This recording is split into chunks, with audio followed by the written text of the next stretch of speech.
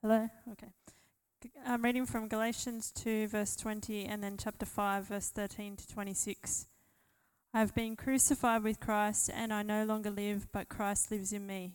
The life I now live in the body, I live by faith in the Son of God, who loved me and gave himself for me. You, my brothers and sisters, were called to be free, but do not use your freedom to indulge the flesh. Rather, serve one another humbly in love. For the entire law is fulfilled in keeping this one command: love your neighbour as yourself. If you bite and devour each other, watch out, or you'll be destroyed by each other. So I say, walk by the Spirit, and you will not gratify the desires of the flesh. For the flesh desires what is contrary to the Spirit, and the Spirit what is contrary to the flesh. They are in conflict with each other, so that you are not to do whatever you want. But if you are led by the Spirit, you are not under the law. The acts of the flesh are obvious: sexual immorality, impurity and debauchery, idolatry and witchcraft, hatred, discord, jealousy, fits of rage, selfish ambition, dissensions, factions and envy, drunkenness, orgies and the like. I warn you, as I did before, that those who live like this will not inherit the kingdom of God. But the fruit of the Spirit is love, joy, peace, forbearance, kindness, goodness, faithfulness, gentleness, and self-control. Against such things there is no law. Those who belong to Christ Jesus have crucified the flesh with its passions and desires. Since we live by the Spirit, let us keep in step with the Spirit. Let us not become conceited, provoking, and envying each other.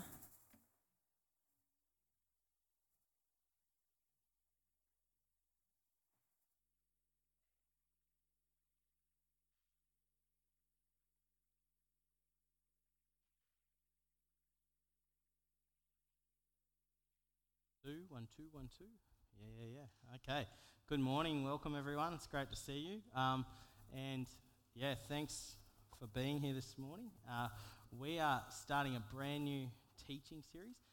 If you're a teenager, Aiden's got something for you. This is a little bit different. It's got the Bible verse on it and a few extra things for you guys to think about while we listen to God's word today. We're starting this series called Life Beyond the 7 Deadly Sins.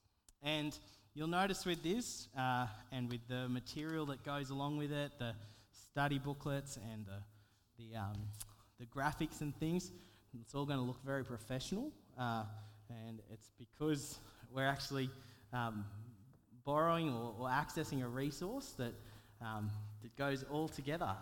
One of the resources that will come with that is actually a set of daily Bible reading notes. I haven't printed any of those. It would be a mountain of printing. But if you're someone that lives in the print world, then feel free to ask me for that. And otherwise, look out for it in your email. I don't want to disrupt your own... Good, guys? I don't want to disrupt your own Bible reading habits, but if it's something that will help you to kick off, then can I commend that to you and encourage you to look out for that. Let's pray one more time as we come to look at this now. Our loving Father, we give you great thanks for this day. I thank you that we can be gathered in this place, that it's cooler. Thank you that we have one another. Thank you that we're not left on our own, but we have your word that teaches us, that speaks to us, that you speak through. We thank you, Lord, that you have put your Spirit in our hearts.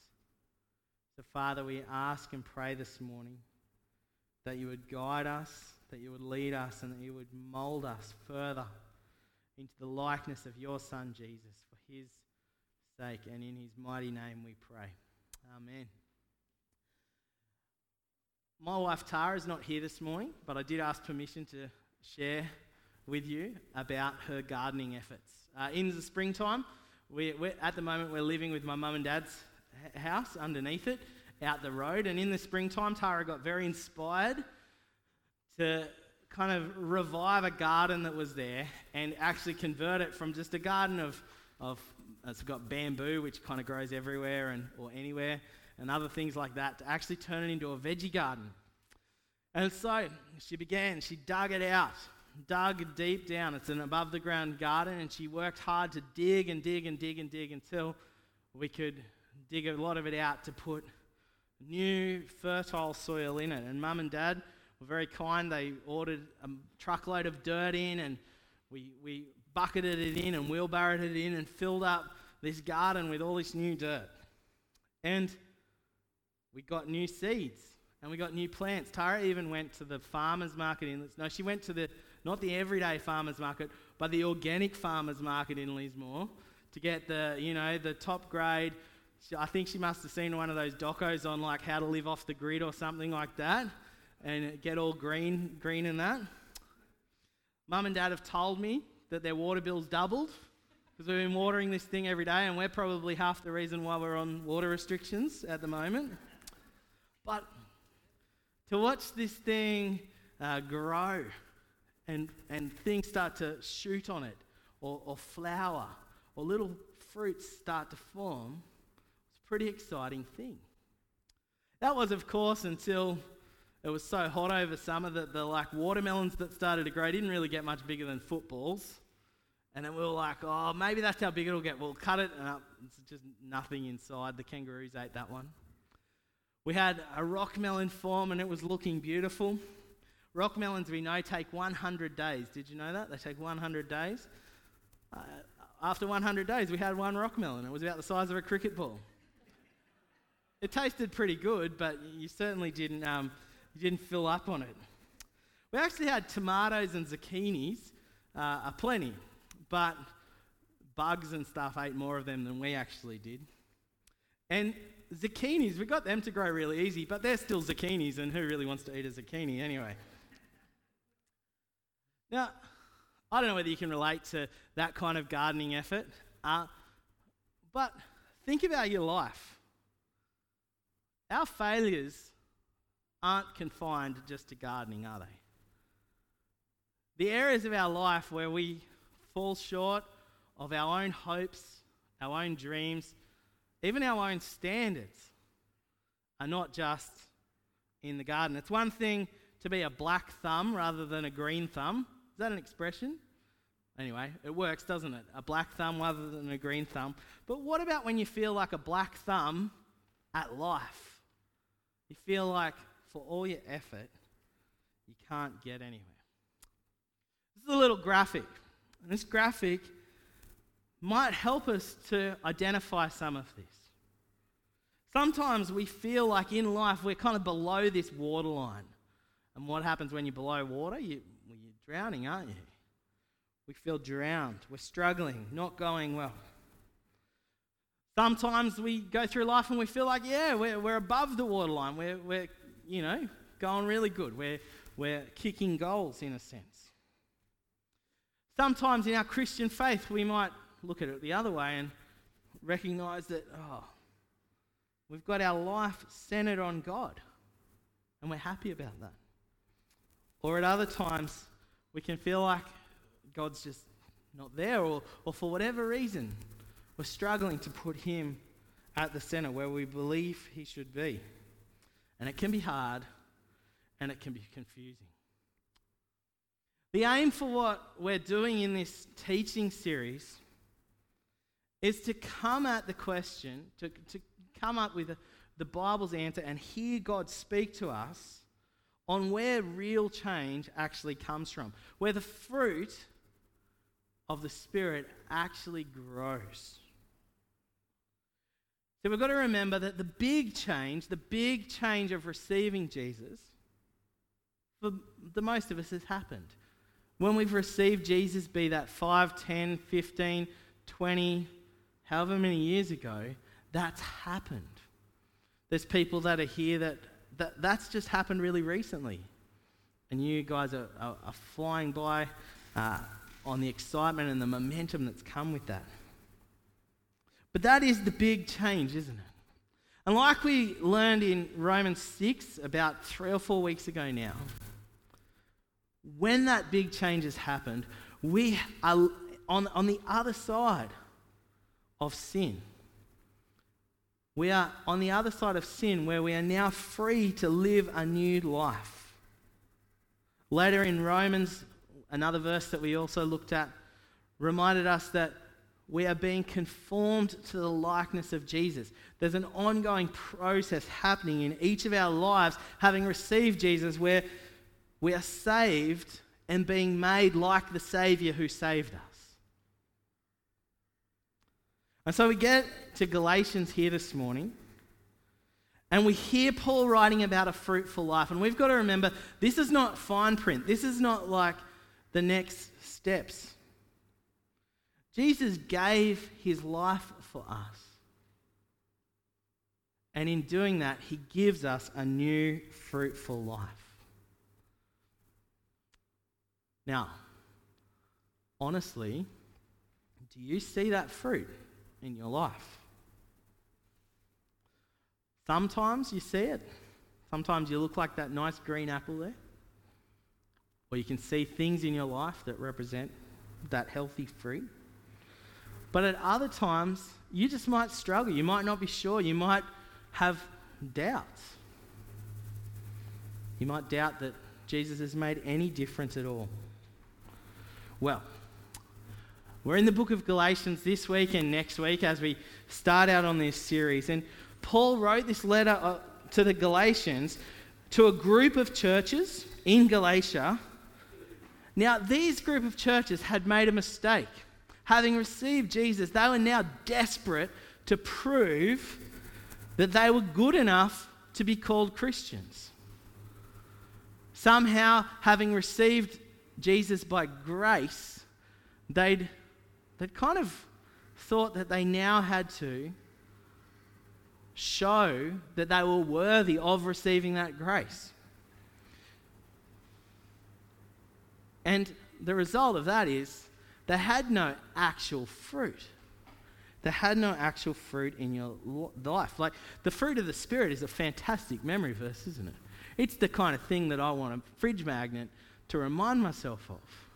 But in the context, Paul is not commending or praising or even thanking God for the fruits he's seeing in these lives. He's saying to a bunch of people that look like that rotten apple, who've tried in their own effort, that this is what fruit really looks like. See, they'd started well, but earlier in chapter 5, Paul had said this to them: "You who are trying to be justified by the law have been alienated from Christ. You have fallen away from grace." And what they are why they're falling away is because they actually haven't properly seen the problem of sin. They haven't properly understood the problem of sin. Now, we live in a world, I think, where sin is not an understood word at all. Okay, we might talk about the sin bin in a sporting game, and, you know, especially if you're a Queensland supporter, you know your team never gets sent there because they pay off the refs, but we understand, you know, that sin is like this discrepancy or something like that. But generally, I think we live in a world, in a culture, in a society where people don't really see much of a problem, where we think that people are basically good people. And they just need, you know, maybe if they had some slightly better circumstances or a little bit more education or something like that, that they might be able to improve a little bit. There are some people that do see problems. See, we can probably say that there's a fair few people that see problems in the world. You get activists for all kinds of stuff, don't you? They see the problem, but they still probably think that people are basically good and they just need a little bit of help. So they have their own ideas of how they can improve the world. They turn to politics, or they turn to philanthropy, or they turn to fundraising or charity or things like that. As Christians, we can struggle. We can struggle in seeing the problem of sin. We've got to ask ourselves, do we trust completely? Do we trust completely that we're saved only by the work of Jesus? Because otherwise we can be like the Galatians as well. They were people that thought, oh, I know that, you know, I've received Jesus, but I've got this from here, God. I've got this. I can bring a godly life about all by myself. Now, actually, someone pointed out to me that that same attitude can actually be present but lead us in the opposite direction as well. We might know that we've received Jesus, but we kind of have the opposite attitude where we think, I've now got to live up to that and just fail at it and think, woe is me. Woe is me. I can't get this Christian thing together because I'm completely trying to do it in my own effort. I hope this morning that as a believer, you want to see fruit in your life. You want your faith to mean something, your life to be about something. And so the most helpful thing we can know and remember and believe is that sin is the enemy of life. It is the enemy of true living. But a fruitful life is what results when we put everything, our hope and faith, all in Jesus. See, we can't find any of this fruit apart from the continuing work of Jesus in our life. Galatians 2, 5:24. We'll get to this at the end of the passage, but I want to bring it up now. The path of seeing that fruit is like Paul says here, those who belong to Christ Jesus have crucified the flesh. And that word flesh is talking about where our sin nature comes from. Have crucified the flesh with its passions and desires. See, we need to look at the sin. We need to know it. It's kind of like that saying, you need to know your enemy, don't you? Know your enemy so that you know how to combat it. So that we can crucify it. That is to kill it. And that's where we come to this new series of the 7 deadly sins. In Galatians, in that reading that we've had, we have a list of sins. They are not the 7 deadly sins. There's more than 7 there. In fact, this 7 deadly sin list isn't a list that you find in the Bible. That's not to say that it's not stuff that is in the Bible. There's plenty in the Bible that we'll learn from. We're not learning from something else. But this set of 7 sins is something that actually goes way back in church history. I think I read to about 600 AD. And if you think about the people back then, they were living in pretty pre-literate times. So they would do things like this to distill down some teachings so that it was memorable. Having said that, there's lots of unhelpful stuff on the 7 deadly sins. There's lots of unhelpful things and ways that it's been taught in the past. Sometimes if you have any kind of Catholic background, there's a lot of confusion over sin being like ranked one above the other. It can confuse us if we look at this the wrong way to think that maybe these are like a list of sins that if we trip up on one of them, we somehow disqualify ourselves. We don't want to go into any of that. See, because while they're not in any one Bible verse, they are all spoken about in the Bible, and sin is deadly. All sin is deadly. Now, does anyone know what they are? You might have heard these. You might not have ever had teaching on this. I'll share them with you. These are the 7. The first is pride, and then anger, envy, lust, gluttony, sloth, and greed. And they're not actually just 7 individual things. These are all things that are intertwined. They're all tied up with one another. They interact in your life with your own sinful heart or with your flesh, like Paul's written about, your sinful heart and your sinful mind. And I think they actually break out in our life kind of like pimples on a teenager's face. They come out at different times. You will have seen these. You will know these. You will know some of them quite intimately.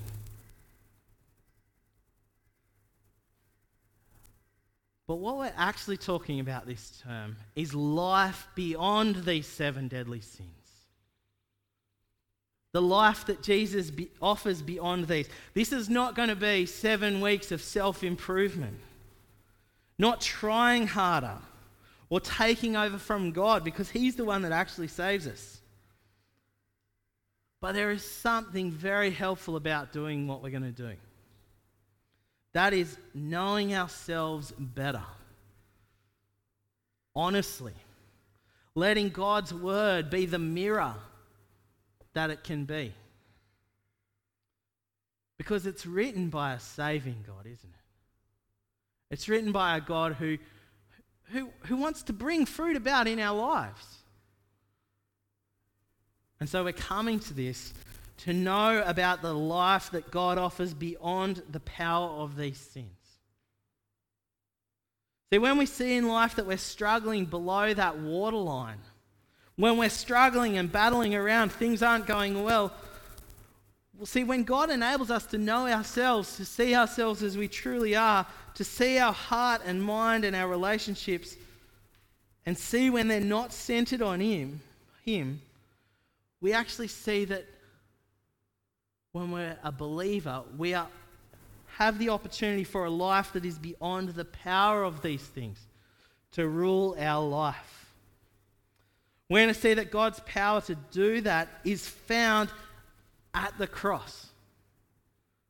In the message of the cross, the message of God's forgiveness, His compassion, and the complete acceptance that we know in Him. This week and next week, we're setting up the framework. So we're not going to hit Pride until, what will it be, the 23rd of Feb.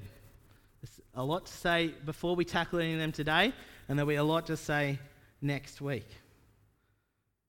And so each week after that, we will tackle through each of these 7 sins. In your groups, in your community groups, this is why it's so important, if you can be, to be involved in one of these, because it's going to bring up a lot to talk about. Because we actually want to grow in understanding and in living the good life that comes beyond these things. And we've got to think, how do we find that good life? For the Galatians, they actually serve, like I've said, as a negative examples. See, they wrongly thought that it came from their religiosity, from trying to obey God's Old Testament laws. If you read through the book of Galatians, they actually want to circumcise a whole bunch of people who were never Jews. Now, I'm not going to go into that, and you can study that for yourself, and you can read up on that, but it gets to a point where Paul makes such a mockery of what they're doing that he says they might as well go and, what's the word?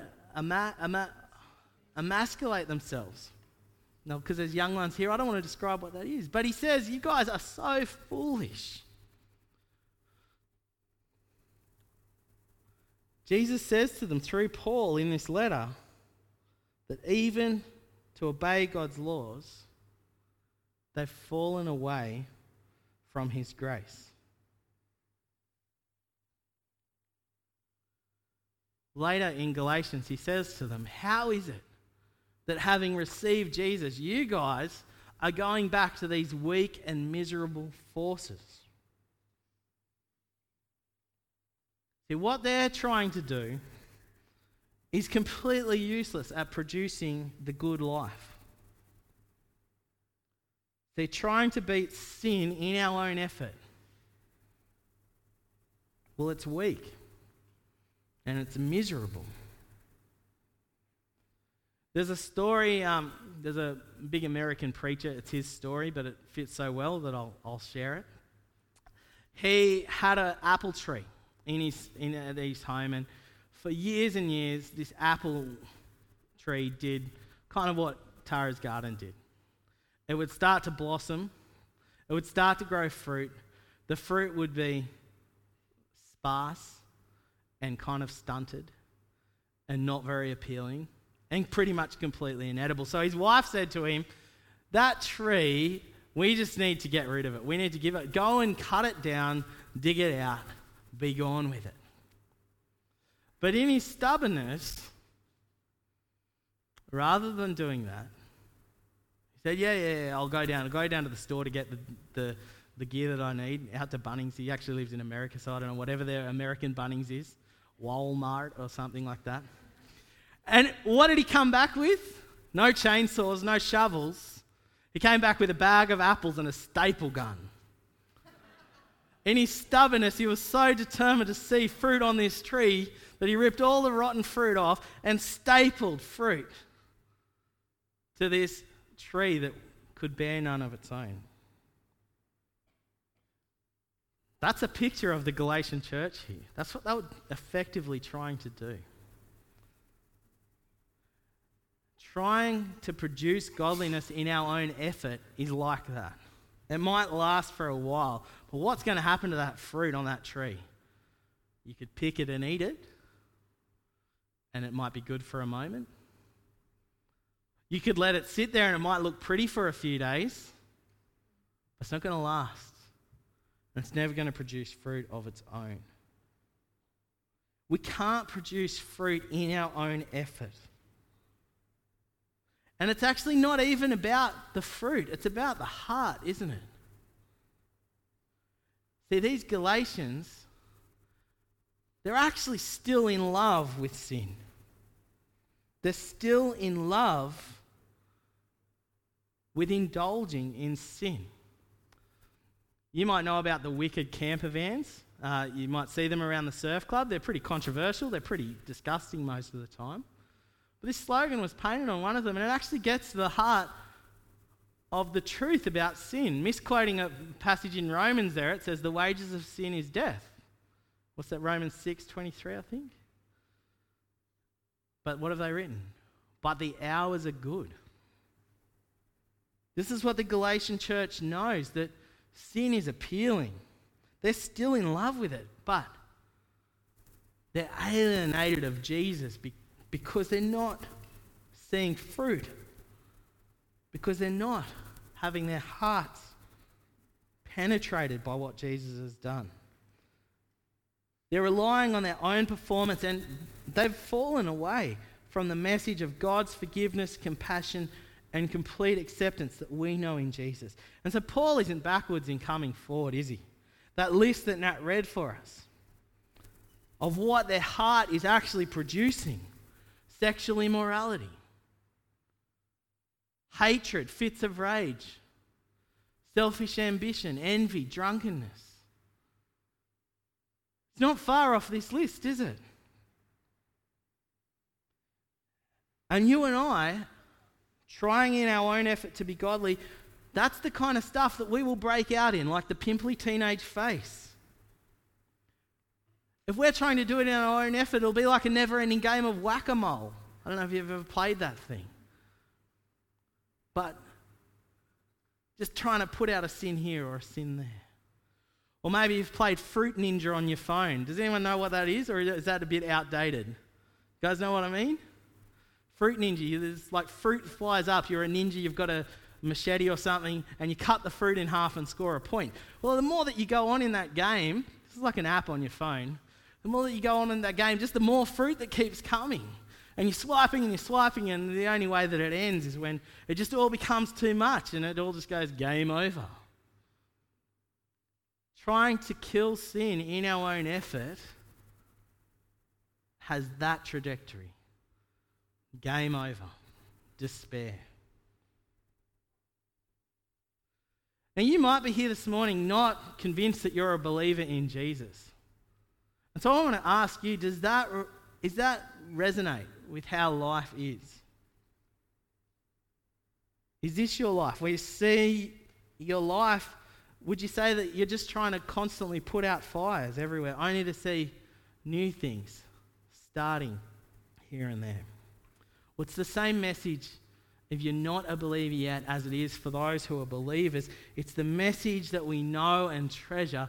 The message of where life beyond this comes from is the message of where life always comes from, and it's in what Jesus has done for us. Jesus is the one that gives us this life beyond the 7 deadly sins. So we want to ask, how can we go from faking it if that's what we're doing? If what I'm saying to you this morning is resonating with you, because honestly, that is how you're trying to live this Christian life, how can you go from faking it to actually producing fruit in your life?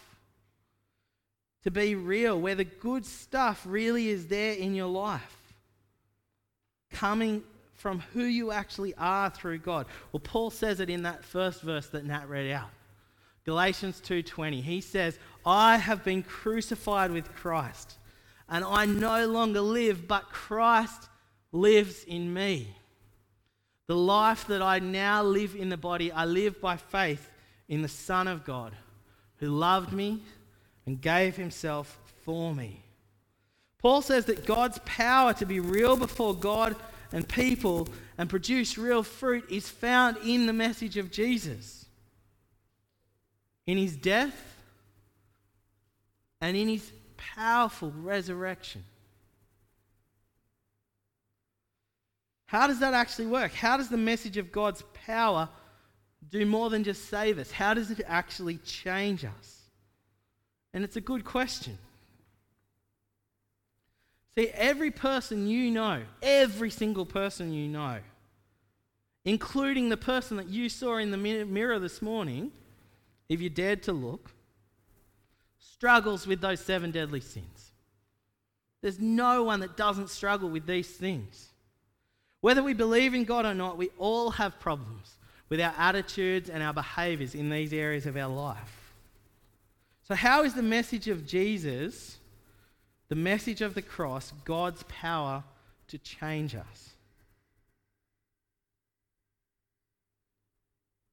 Well, firstly, the message of the cross gives us a fresh start. You grow by sinking into that reality. That no matter how much this may break out in your life, when you have received Jesus, he has accepted you not on the basis of the works of the flesh or the fruit of the Spirit, what your life looks like, but solely on the basis of what Jesus did. Now, if that doesn't start to motivate you to know that freedom to change, I don't know what will, but that grace that he did that is actually how he goes on bringing about this change in our life. So you can come to God for the first time and be accepted, not by what you've done, but what Jesus has done for you at the cross. And then, as you find in life you've got these wrong attitudes and behaviours, don't deal with it by faking it. Don't deal with it by putting on a good front, by stapling apples onto your tree of your life. You talk with God. He knows your heart. He invites us to bring our heart to him. You talk to others. You talk to yourself. You fill your life with the truth and the promises of his word. And you rely on his forgiveness, his compassion, and complete acceptance. And that is the basis of change in the Christian life. It comes from no other place. I've faked it before. I've been caught up in that. I'm tempted to be caught up in that. But you know what I've always found is it works for a while and then you just go crazy because you have no assurance. When you're relying on your own effort, when is your effort ever enough? Most of you have probably faked it at some point. I believe that there's whole church cultures where the whole premise is that you fake it. The whole culture is about putting on the good front. If you want to know if you're faking it, what part of your life are you hiding? Not what is private. There's parts of our lives that are private, and there's things that we are alone before God in. But what are you hiding? Like, what do you believe that somehow you're fooling God over? That's how you know if you're faking it. Which of those sins listed up there do you want to conveniently be away for when we preach on it?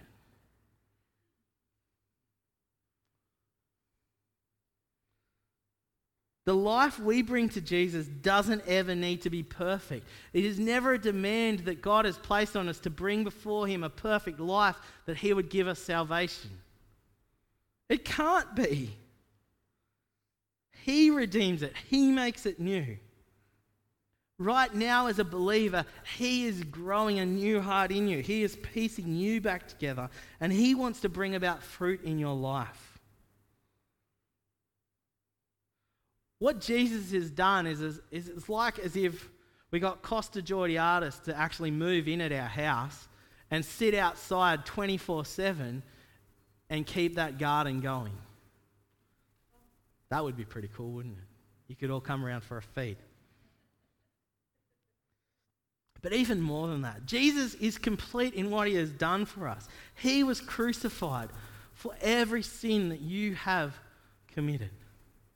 He was raised to show you with certainty that what He offers you is on the other side of the payment for that sin. We are crucified to that sinful life and raised to a new way of living. See, Paul uses this graphic language of the cross, I've been crucified with Christ, to really make us understand that this is where change happens. Those who belong to Christ Jesus, he says in verse 24 of the reading that we had, those who belong to Christ Jesus have crucified the flesh with its passions and desires. This is about God enabling us to see ourselves as accepted by Him in Jesus. See, the power of our old way of living is overcome not by our efforts, but by God's forgiveness, compassion, and complete acceptance. And so he writes verse 25. Since then we live by the Spirit, let us keep in step with the Spirit. That is to say, if this is what God is doing in our lives, let's keep up with Him. Let's partner with Him. Let's not fight against it. Let's not resist. Let's not think that we need to bring things, that we need to take over from here. No, we keep coming back to the foot of the cross. From this place of God's forgiveness, His compassion and complete acceptance in Jesus, we learn to overcome pride. We learn to overcome anger and envy, our lustful thoughts, our gluttonous behavior, our laziness and our greediness. This is how we find that life beyond the 7 deadly sins. Whether you're struggling to be the ideal person by your own efforts, or actually sitting here this morning thinking, I've got this all together,